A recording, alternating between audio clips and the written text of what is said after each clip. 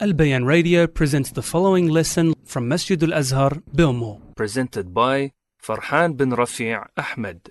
بسم الله الرحمن الرحيم إن الحمد لله نحمده ونستعينه ونستغفره ونعوذ بالله من شرور أنفسنا ومن سيئات أعمالنا من يهدي الله فلا مضل له ومن يضلل فلن تجد له وليا مرشدا وأشهد أن لا إله إلا الله الأحد القهار وأشهد أن محمدا عبده ورسوله يا أيها الذين آمنوا اتقوا الله حق تقاته ولا تموتن إلا وأنتم مسلمون. Indeed, all praise and thanks belongs to Allah Tabarak wa Ta'ala alone. We seek His help, His assistance and guidance in all things. He whom Allah Tabarak wa Ta'ala guides, there is none that can misguide him. And he whom Allah Tabarak wa Ta'ala leads astray, there is none that can guide him except through the will and permission of Allah Tabarak wa Ta'ala alone. And I bear witness and testify that there is no deity worthy of worship except Allah, and that Muhammad ibn Abdullah ibn Abdul Muttalib al-Hashimi al-Qurashi was the final messenger and prophet sent to all of mankind. O you who believe, fear Allah as He deserves to be feared, and do not die except in a state of Islam. Do not die except that you are Muslims. رب اشرح لي صدري ويسر لي أمري واحلل عقدة من لساني يفقه قولي. Alhamdulillah, this is lesson 21 of our reading of Tafseer. But before we get into our reading today, there is something that we need to make note of, which is the time that we are in today. The time that has just entered. Actually, technically we're into the second day now, because the days of the Islamic calendar goes on after Maghrib. So yesterday after Maghrib was the beginning of the month of Dhul Hijjah, a sacred month of Allah subhanahu wa ta'ala. Now, we got the confirmation very early this morning, around Fajr, just before Fajr. And Alhamdulillah, through the sighting of the moon, the month entered. Now, something that we need to make note of is that we can't just go on and pretend that nothing's happened. You know what I mean? Just rock up, just go for the dars and then rock out as if nothing has changed. My brothers and sisters, something that is important to note is that this is the best days of the year. These 10 days, the best days of the year. Shaykh ibn Uthaymeen rahimahullah, he mentioned something beautiful. He says that if someone were to pray 2 raka'at in Ramadan and 2 raka'at in these 10 days, in the days, not at night, which one's better? Bro, it's Ramadan, what's wrong with you? That's the night. What about Ramadan? The night. Huh? The nights are better. The nights of Ramadan are better than the nights of Dhul Hijjah, whereas the days of Dhul Hijjah are better than the days of Ramadan. So if someone was to pray 2 raka'at in Ramadan, in the days of Ramadan, and 2 raka'at in the days of Dhul Hijjah, the 2 raka'at that he would pray in Dhul Hijjah would be better in the eyes of Allah subhanahu wa ta'ala. So you're telling me that you used to go through all these harakat, try to prepare for Ramadan 6 months, 7 months before, inshaAllah ya Rab, 6 months before Ramadan, and you're doing all of these things to prepare for Ramadan, and then the best days of the year comes, and it's supposed to be right after Ramadan when you're supposed to be spiritually recharged. It's supposed to be a time where you're just coming off a peak of worship. So you should be going into this and you're already cleansed because of Ramadan. But now Dhul Hijjah has come and nothing. Poof, just gone. No change whatsoever. Now my brothers and sisters, Nabi sallallahu alayhi wa sallam, he says, as narrated by Ibn Abbas radiallahu anhuma, that there are no days in which good deeds are more beloved to Allah subhanahu wa ta'ala. No days. Ala al-itlaq, there are no days ever. There are no days that are better to do righteous and good deeds than what? These 10 days. This is kalamun Nabi sallallahu alayhi wa sallam. Now something that is important is that others like Hafiz ibn Kathir and Ibn Rajab and others have mentioned that these 10 days are better than all of the other days of the year, with no exceptions. Not even the last 10 days of Ramadan, but the last 10 nights of Ramadan are better. However, these 10 days are better than the days of Ramadan. Now, something that is important to note is that we have a few mentions of this in the Quran. Allah subhanahu wa ta'ala, He says, وَالْفَجْرِ وَلَيَالٍ عَشْرٍ, by the dawn, by the 10 nights. Now the scholars of Tafseer like Ibn Abbas, Ibn Zubayr and others from the Salaf and the Khalaf have stated that it is these 10. the ones that we are upon right now. Yani Allah subhanahu wa ta'ala takes an oath by it, making it something that is, you need to understand, is a big deal. It's not something small. This is something that is great and beloved to Allah subhanahu wa ta'ala in a sacred month. Something you have to understand, that Ramadan is not a sacred month. Right? It's not one of the 4 sacred months that we have. So this is the best 10 days in a sacred month, which means that this is a time that you try to exert yourself in a way that you have never done before, insha'Allah. In a way that you would go harder than how you would in Ramadan. Now these are some days, wallahi, mahjura. They're days that are forgotten by the people. These are days that not many people take into account. Not many people are even talking about these days that we're in. It's something that's just another day. Yeah, okay, people went to Hajj, it's their business. I couldn't afford it, it's 27 grand, what do you want me to do? I couldn't go to Hajj this year, it's not my fault. Right? So Dhul Hijjah is only for those who go Hajj? No, it's a sacred month. Right? And subhanallah, one of the greatest things that these 10 days has is the 9th day, which is what?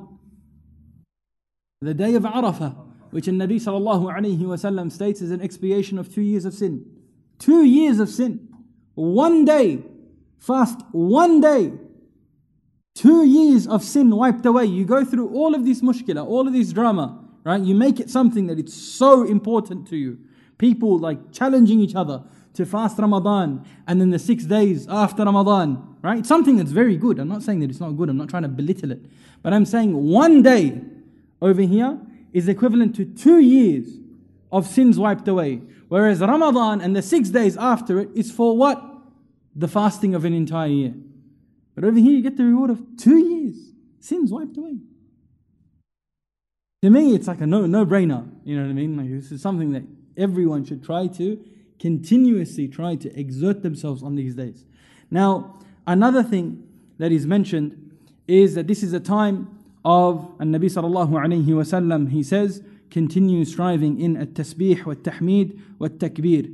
And this is saying subhanallah, walhamdulillah, wallahu akbar.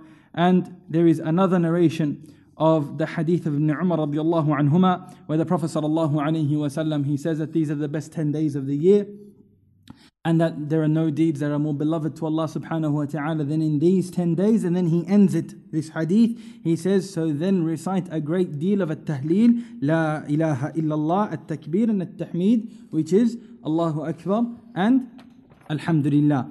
Now, subhanallah, after the day of Arafah is what is considered the best day of the year. So these are the best 10, yes, are the best 10 days. But then in it is the best day. Subhanallah. What's the best day of the year? Yawm al-Nahr, the day of sacrifice, which is also called Eid al-Adha. It's the day of Eid, the first day of Eid. Now this is considered, my brothers and sisters, the best day of the year. The best day, and you haven't heard of it. Yawm al-Nahr, what's that? The best day of the year. Now this Eid is like the other Eid, right? It's the not the fancy Eid. I haven't been looking forward to this Eid for 30 days, you know what I mean? It's the other Eid that comes 2 weeks after, 2 months after Ramadan, yani. We don't even give gifts on this one. It's the other Eid. Right? Yes? Did you get anyone gifts for this Eid or not? Has anyone? That's what I'm saying. This Eid is the other Eid. But this is more important. This is the best day of the year. This is the best day of the year. Which means what? It's better by default than the other Eid. And subhanallah, the most beloved action to Allah subhanahu wa ta'ala on that day is what? Slaughtering. My good man. Now, the Qurban, my brothers and sisters, is not meant to be a general donation. Not meant to be that you go give $200 to, or $250, 310, 320. Like, I don't know, how much is it going for now? 190. This guy's going down, I'm going up. He finds a lamb like a day. Now, this sacrifice, my brothers and sisters, is supposed to be something that's a spiritual thing. Okay? This is for you an ibadah, a worship. So, finding the best type of sheep is something that is good. But you just gave $230. You just gave $190, 170 apparently soon. Right? Someone's going to go start belting down. Right? I can take you to Bangladesh, it'll be half price. Now, my brothers and sisters, something that is important to note is that An-Nabi sallallahu alayhi wasallam slaughtered himself. He slaughtered himself. And he ate from what he slaughtered. He ate from what he slaughtered.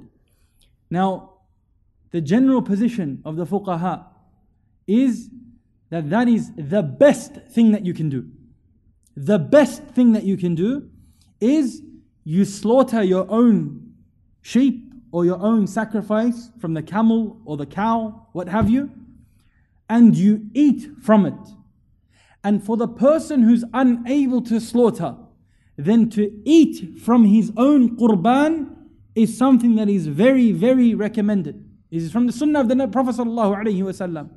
Right? This is from the sunnah that you eat from your own qurban. How do you eat that $230 that went to Romania? Oh, because of, no? Too late, boys, too late. Too late. How did you eat from that $230 that went overseas? You didn't, because you made it into a general sacrifice. Now, from the qurban itself, a portion, the scholars have stated, is to be given away as a gift. A third of it, some of them have said, do it in thirds. A third of it you give away as a gift. A third of it you give in sadaqah. And a third of it you keep with yourself to eat from. And on the day you should eat. On the day itself you should eat. But we live in Australia, you can't just take a bunch of sheep, you know what I mean? Just in your backyards, everyone's become a slaughterman. Just thinking about Greenacre just covered in blood.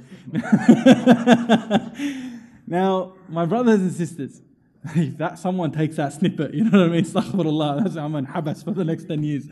Now, now the next, something that's important, my brothers and sisters, is that, okay, you can't do it, right? You can't go and slaughter yourself. You've never held a knife in your hand. You don't know how to slaughter. You don't know where to find a sheep that's actually alive. You just, what do you do? Can you just go to Coles and be like, I want 14 kilos of a sheep? Like, you can't really do that, right? What do you have to do? So the best option after is then you go to a butchery, right? An actual butcher. Yeah, this is actually going in steps, right? And find a place that will give you your qurban. Now, what I mean by this is that usually the butchers, what they do is that they will do all the qurban, but then they'll cut it all up, right? They'll put it in dices, they'll put it in cubes. And anyone who comes, they'll be like 14 kilos, yallah, 14 kilos, yallah, 14 kilos, it's yours. But they won't give you your qurban. And Nabi sallallahu alayhi wasallam, when he did his slaughter, one of the years he did over 50 sheep. One of the years, in the last time, from Hajj, in Hajj, he did over 50 sheep, right? But what he did was he ordered that meat be taken from each of them and be put in one vessel and be cooked together. So imagine specifically going and taking from 50 different sheep. And then what he would do, because he can't still eat 50 pieces of meat, he drank from the water that was there after when he was started to cook. The soup from what came out, right? He drank from it, as if he took from 50 of the sheep. Subhanallah, that's how much he would go into ensuring that he would eat from his own qurban, from his own sacrifice. So now, if you can't get a place that they give you your own qurban, then you go down and you try to find a place that will do a qurban for you. And then you have the places, the donation places. But there's like all these steps before you go down there. So make sure that you're not just avoiding the qurban. That you, just because you don't like the taste of liver, khalas, you don't have to ever see it in your life. Do you like liver? He's desi, bro. He's Indian, that's why. Fijian Indians, bro. They love it. Is liver a big thing for you? Huh? It's called solving. He's got the soul's there, huh? No, it's called solving. Oh, I'm thinking, what's this like? Do you just put the salt on it and khalas? No, with Oh, he's got harakat, bro. Okay. So this Eid, my brothers, if you can try to get your own Qurban, try it. Genuinely, brothers, try it. And it's a beautiful experience giving people meat. I know it sounds weird, like you rock up to a guy with a bloody bag. Tfaddal. Give it as a gift, right? To your family, friends, and family. And also find those, wallahi, there are people who don't have meat on a day-to-day basis. Families that are struggling. Wallahi, they exist. You'd be surprised. And this helps you, what? Find people that are desperate in need and that you can help them. And this is going to be what Qurban should be about, where it's like you're helping people locally, and then it's a benefit that you can see, and you see the barakah of what you have, and you see the barakah of what Allah subhanahu wa ta'ala gives you. And there's so many benefits to it, but you'll never know if you don't do a Qurban. You'll never know. So yes, I would even suggest if someone wants to, do a Qurban over there and do a Qurban locally. Go give your sadaqah that you want to do. Make that all completely lillah. Right? All of it is a sadaqah, no problems. Do it. But I would say, take some and go and do one for yourself, and then spread that out and have some for yourself and have more than one. Because a person can have more than one Qurban. It's not that you become tight and khalas, you just did one, I can never do it again. That's it, that's done, it's mine. Right? No, you can do more than one Qurban. Now the person who's intending on doing the Qurban, something that is important is that he does not take from his hair or his nails. You don't get that before Eid trim. No fades here, because fades aslan haram. Right? So just put that on the side. Now, now, getting a haircut the day before Eid, if you have a sacrifice, very important, don't do it until your meat is sacrificed. Now the person who's done it overseas, that means that it's not the day of Eid usually. It's usually sometimes the second or the third day even. It could be the third day of Eid that your sacrifice, your sheep was cut, or your cow was cut, or your camel was cut. Right? So you have to be very careful of not cutting your hair and your nails before. Now for the sisters, because the brother, if you're married, then if you do one, then your sheep is equivalent for everyone in your family. In your wife, your children, they're all covered under it. Does she not have to cut her hair? Does she not have to cut her nails? She is allowed to cut her hair and her nails if it comes under that one sacrifice. However, if she does her own independent sacrifice, so now for instance, I'm doing two. Right? I'm doing one for me and one for her specifically. Now she can't even cut her hair and cut her nails. But if I'm going to do one on behalf of myself and my family, I can't cut my hair, I can't cut my nails, but she can. Okay, everyone good? Now, the last point that I want to make, just before we get into actually what you guys came for, Tafseer, but the last point that I want to make is that there is a sunnah that is, another sunnah that is mahjura. Another sunnah of the Prophet ﷺ that is completely almost abandoned. You don't see it anymore. Is the takbir of Dhul Hijjah. The takbir of Dhul Hijjah. Now there are two types of takbir in Dhul Hijjah. Takbir al-mutlaq and the takbir al-muqayyad. The takbir of the muqayyad is the one that you do on Eid and the one that happens, the one that you know about, right? But for the 9 days of Dhul Hijjah, there is actually a takbir that you're supposed to do. The 9 days, right? What we're in now, it is actually something that you are supposed to do as an individual basis. It's not supposed to be as a communal thing like the Eid one that everyone's doing it together, one microphone, everyone's doing it behind it. But like this one here is specifically, subhanallah, that you are to do it in every place at every time. Even after your prayers. When you're walking in the shawari', when you're walking in the streets. The Sahaba, like Abdullah ibn Zubayr, right? I'm pretty sure Abdullah ibn Umar radiallahu anhuma, right? That Ibn Umar and Abu Hurairah radiallahu anhu, both of them would go around in the markets and they would recite the takbir in the first 9 days, and they would do it, and people would then be reciting behind them. They would remind them to make the takbir in the marketplaces. So like the literal example of this is you walking through Coles, Allahu Akbar. That would be the literal example of it. I'm not actually running amok. I'm being serious. Especially in the area where there's Muslims around, recite the takbir. Why not? Why are you afraid? Why are you ashamed? What's wrong with it? What's wrong with saying the takbir? You're saying Allah is the greatest. Allah is the greatest. There is no deity worthy of worship except Allah. Allah is the greatest. And unto Him is praise. What's wrong with that? What are you afraid of? And anyone who says it after you, because of you, you reminded them that then you get the rewards of what they say. What's better than that? This is a time of takbir, a time of glorifying Allah subhanahu wa ta'ala all the way up until the 13th. Keep going, right? It's not just now, all the way, the 3 days of Eid as well. So, takbir starts now. This is something that you should revive in your lives. Takbir. That's why before we started, I was making takbir, right? To kind of remind you guys, time for takbir, boys, right? Do it whenever you can, whenever you remember, whenever you have time. Make the takbir of Allah subhanahu wa ta'ala. And this is something that is very important, that whoever revives a sunnah of the Prophet sallallahu alaihi wasallam will have the equivalent of the person who does it without taking anything away from his reward, as collected by At-Tirmidhi. Now we start with what you guys actually came for. Best 10 days of the year, and no one's talking about it. Wallah, it's sad. Wallahi, it's sad. The best 10 days of the year, better than Ramadan. And we have to do something. It has to show for something. It has to be a change. So go as hard as you can. Now, lesson 21, we start off with a quote of Imam At-Tabari rahimahullah, who died in the year 310 after the hijrah of the Prophet sallallahu alaihi wasallam. He quoted Imam Al-Mujahid rahimahullah, Imam Mujahid rahimahullah, who said, 4 verses were revealed in Surat Al-Baqarah regarding the believers. 4 verses in Surat Al-Baqarah were revealed regarding the believers. 2 verses were revealed regarding the disbelievers. This is all talking about in the beginning of Surat Al-Baqarah. And then 13 verses were revealed regarding the munafiqeen, the hypocrites.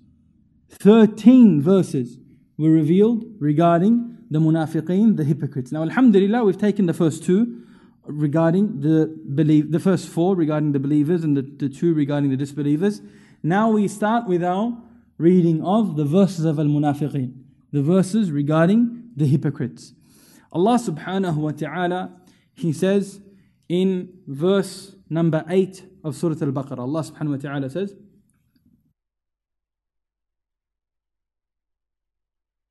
وَمِنَ النَّاسِ مَنْ يَقُولُ آمَنَّا بِاللَّهِ وَبِالْيَوْمِ الْآخِرِ وَمَا هُمْ بِمُؤْمِنِينَ. And of mankind there are some who say, we believe in Allah subhanahu wa ta'ala and the last day, while in fact they believe not. Now, this verse, my brothers and sisters, is regarding the munafiqeen. And there's not really any differences of opinion regarding this issue. There is no real difference of opinion regarding this issue, to the point where Imam At-Tabari rahimahullah, he says that the scholars of Tafseer are unanimously agreed that this verse was revealed in regards to a group of the hypocrites. That this verse was revealed to a group of the hypocrites, and that this quality is their quality. This quality is the quality of the munafiqeen. Now, there is some khilaf. There is some khilaf on which of the munafiqeen this is talking about. So, Ibn al-Jawzi rahimahullah, he mentions that there is khilaf between some of the Sahaba if this was regarding just generally the munafiqeen, or specifically the munafiqeen from Ahlul Kitab, from the people of the book. However, they're still munafiqeen. So at the end of the day, that doesn't really go against this qawl. Now, from some of the quotes that have been mentioned, Ibn Abbas radiallahu anhuma, he says that it was revealed regarding the munafiqeen from Al-Aws wal-Khazraj. It was revealed regarding the munafiqeen from Al-Aws and Al-Khazraj, and those who followed in their ways. Those who followed in their ways. Who were Al-Aws wal-Khazraj boys?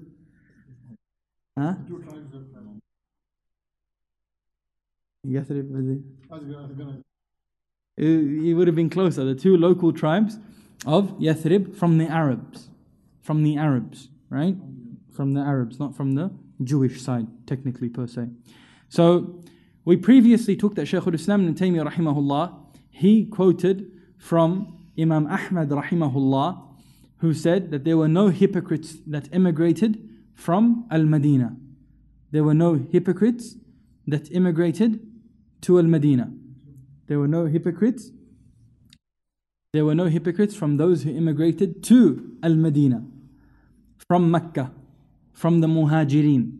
And then Imam Ahmad rahimahullah, he says, and that hypocrisy was in the tribes of the Ansar, the residents of Al-Madinah, from Al-Madinah. Ibn Kathir rahimahullah, who died in the year 774 after the hijrah of the Prophet sallallahu alaihi wasallam, he says that in Mecca it was the opposite. In Mecca it was the opposite of Al-Madinah. He said that some would hold in public that they were from the kuffar whilst hiding that they were Muslim. Because subhanAllah, what happened if you embraced Islam in Mecca? Stakes were high, right? You lose your wealth, your family, you could even lose your life. Whereas in Al-Madinah, where now the Muslims are in a position of power, if they win a victory, you get some of the ghanima, you get some of the spoils of the war. If something happens, sadaqah happens, you need something, you go to the believers, you get your welfare, you get your stipend, you get whatever you need, inshallah. You go to one of the houses of the Muslims and you got a place to stay for 3 days, 3 nights, khalas. Like all of these things. You can go sleep in the masjid, no dramas, no questions asked. Ahlul Suffah, that's for you.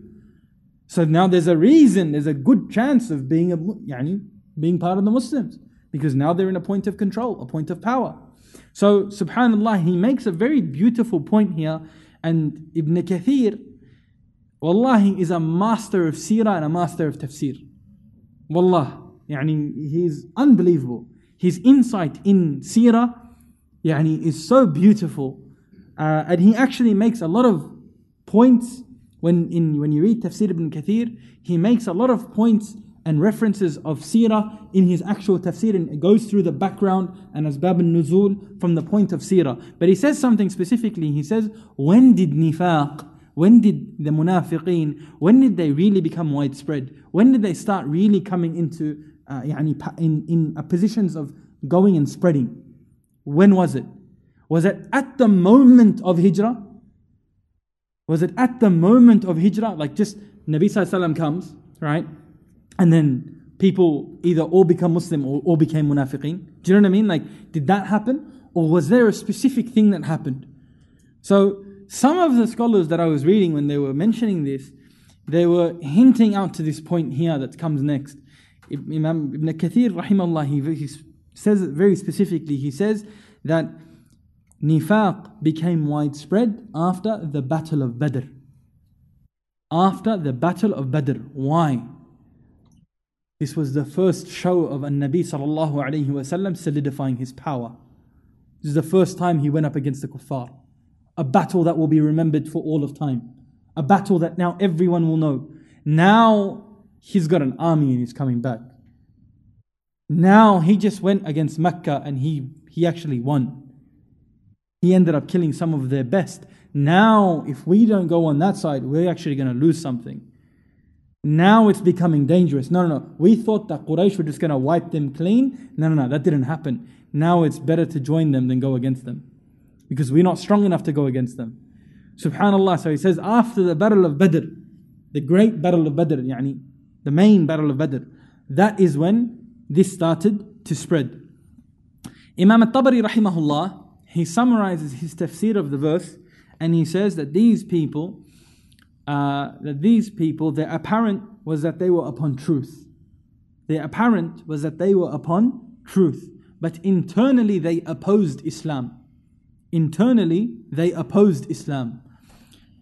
When they would meet the Prophet ﷺ and the people of Iman from his companions, radiyallahu anhum ajma'een, they would say regarding themselves, we believe in Allah and His Prophet and the resurrection. This is what would happen. They would believe. They would say in front of everyone, we believe. Ashhadu an la ilaha illallah. We're just going to join in with you. So they would say this with their tongues, this statement of truth, just to ward off and push away from themselves the ruling of Allah subhanahu wa ta'ala upon those who held the beliefs of shirk, of polytheism. But when they would meet their brethren, Imam al-Tabari mentions, when they would meet their brethren, their brothers from the Jews and the people of the book, and those who disbelieved in Muhammad sallallahu alayhi wasallam and what he was given, they say, we are with you. We are just of those who mock, reciting of the verses that come after this. Now as for بِالْيَوْمِ الْآخِرِ and the last day, what is mentioned by this is very important to understand. It translates as the last day. Okay? What is meant by this is resurrection itself. Resurrection itself, because they all believe in a last day, that the last day they're going to be alive is literally their last day. So they all believe in that. But what they don't believe in is al-ba'th, the actual resurrection, which is the day of judgment. Now, وَمَا هُمْ بِمُؤْمِنِينَ, Allah subhanahu wa ta'ala has negated upon them belief itself. Has negated upon them belief itself. Even though they proclaimed, we believe in Allah subhanahu wa ta'ala and we believe in the last day. Now Imam al-Tabari rahimahullah, there are going to be two refutations now after this. Imam al-Tabari rahimahullah, he says this is a clear evidence against the claim of the Jahmiyyah. This is a clear evidence against the claim of the Jahmiyyah that Iman is belief through that which is uttered on the tongue.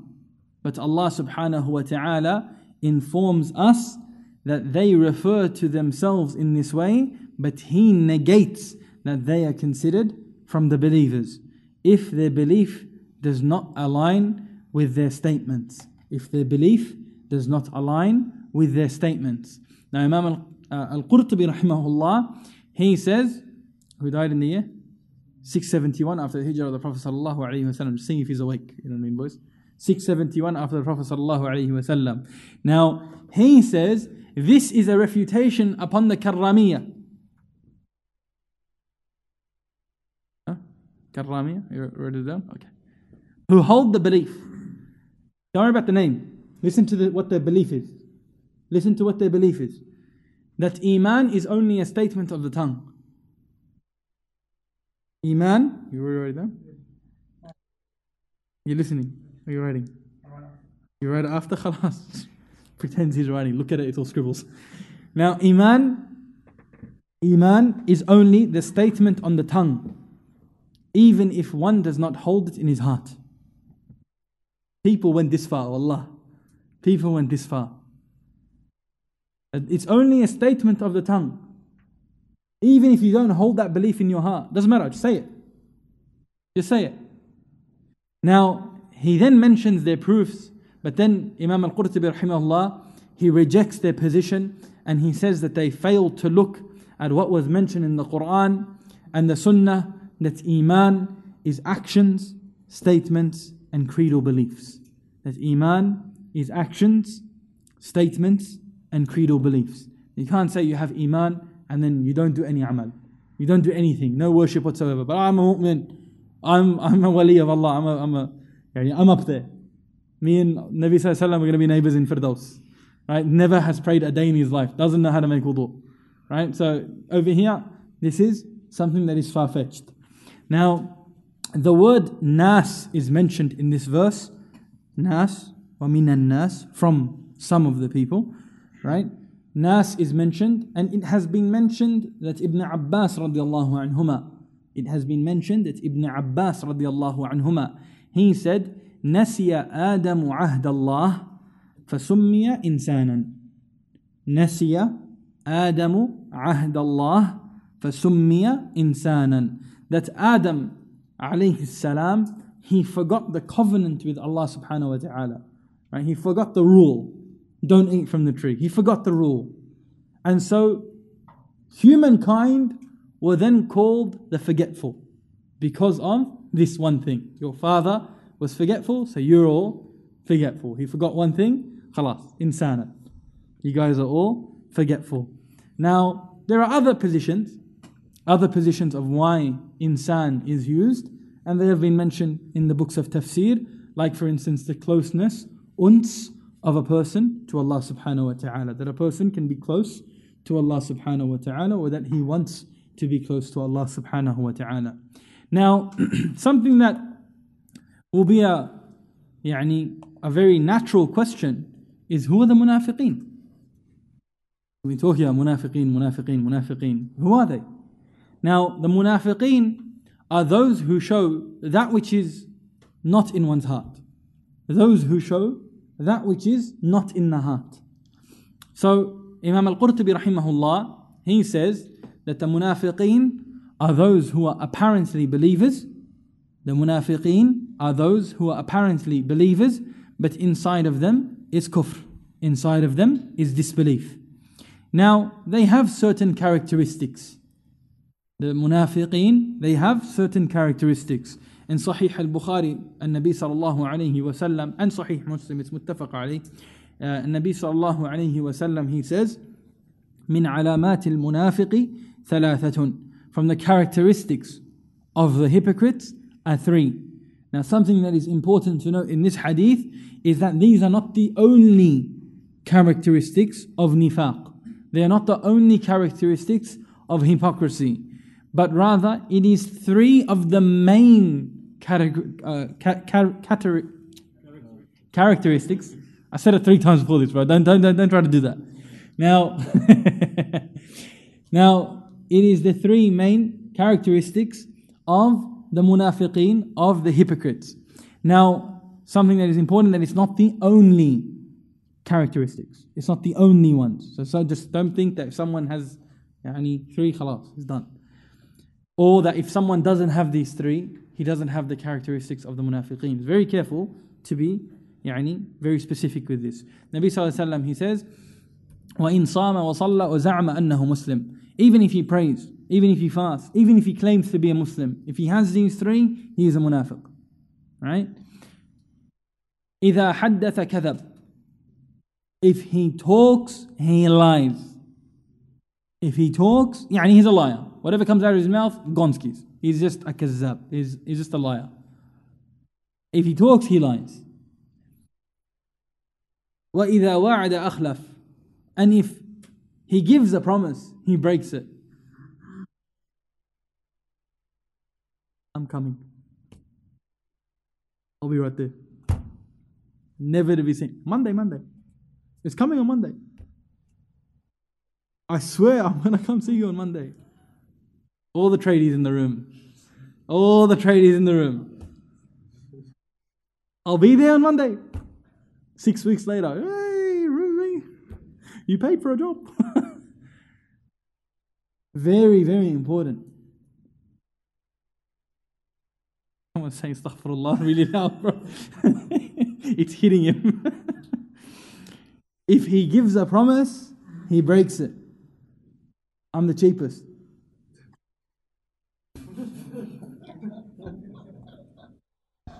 You won't find anything better. You're giving a word. You're giving a word. But you're breaking it every time, every deal. وَإِذَا اؤْتُمِنَ خَانَ. وَإِذَا اؤْتُمِنَ خَانَ. If when someone gives him a trust, when he's trusted, he betrays the trust. So, I'm going to keep this with you. I'm going to be back in 10 minutes. I'm giving you a simple example. Of course, this can take many shapes and forms, right? But khalas, he takes the bottle, sees that I leave, runs out with it. Drinking it on the way. He can't be trusted with anything. Do this job. Whenever you're employed, it's an amana. You do this job. Don't run amok in my house. It's like, he wants to see what the new Dyson can do.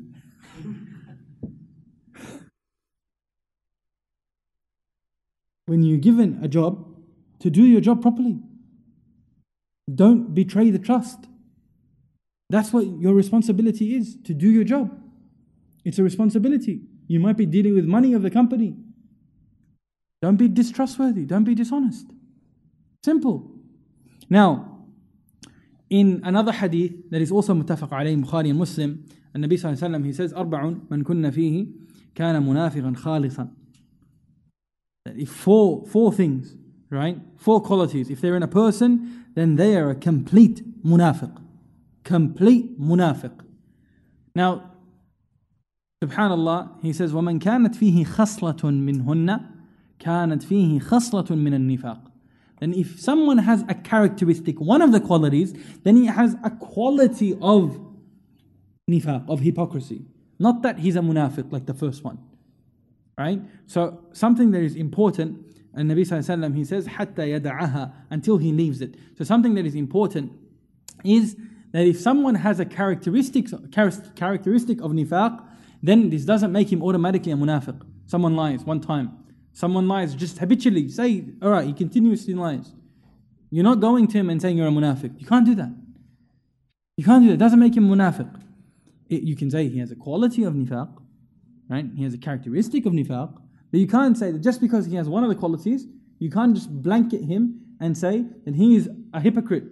And you know that what you mean is the ones that are in the hellfire. You know when you say it, that you are meaning that he's this bloke, dark al-asfal, he's in the lowest pit of Jahannam. That's what you mean. You don't mean that this person, he's like from the characteristics of nifaq. Right? You try and say he's actually a munafiq. So be very, very careful of this issue. Because at the end of the day, you do not know what is in a person's heart. You do not know what's in a person's heart, and you have to judge by that which is apparent. You have to judge by that which is apparent. Yani how did you come to know that he has kufr in his heart? He has disbelief in his heart. How do you know? And you going around calling everyone munafiq. How do you know? Even if a person who lies, he's dishonest. I'm saying yes, that's a sin. He's a person who's dishonest. No, it's a sin. A person who can't be trusted with anything, it's a sin. But how do you know that inside him is what? Kufr, disbelief. Right? You don't know. So over here, be very, very careful, very, very careful with who you call a munafiq. And if someone wants to read more about this, then there is a book by Ibn al-Qayyim rahimahullah in English. You can actually get it. It's called The Characteristics of the Hypocrites. It's not very big. It's maybe 100 and some odd pages. It's a red book. Very good book. Published by Darus Sunnah. If someone wants to read that, it gives you more of the qualities of the munafiqeen. But over here, the main point of this is just because someone has a characteristic of the munafiqeen, of the hypocrites, does not make him a munafiq. Now, this is an introduction to the next 12 verses that are coming up after this. So inshallah, we will continue next week with the further verses. Barakallahu feekum. Wa sallallahu ala nabiyyina Muhammad wa ala alihi wa sahbihi wa sallam. Wa jazakumullahu khairan. Wassalamu alaykum wa rahmatullahi wa barakatuh. This program was presented by Al-Bayan Radio, the voice of Ahlus Sunnah wal Jama'ah.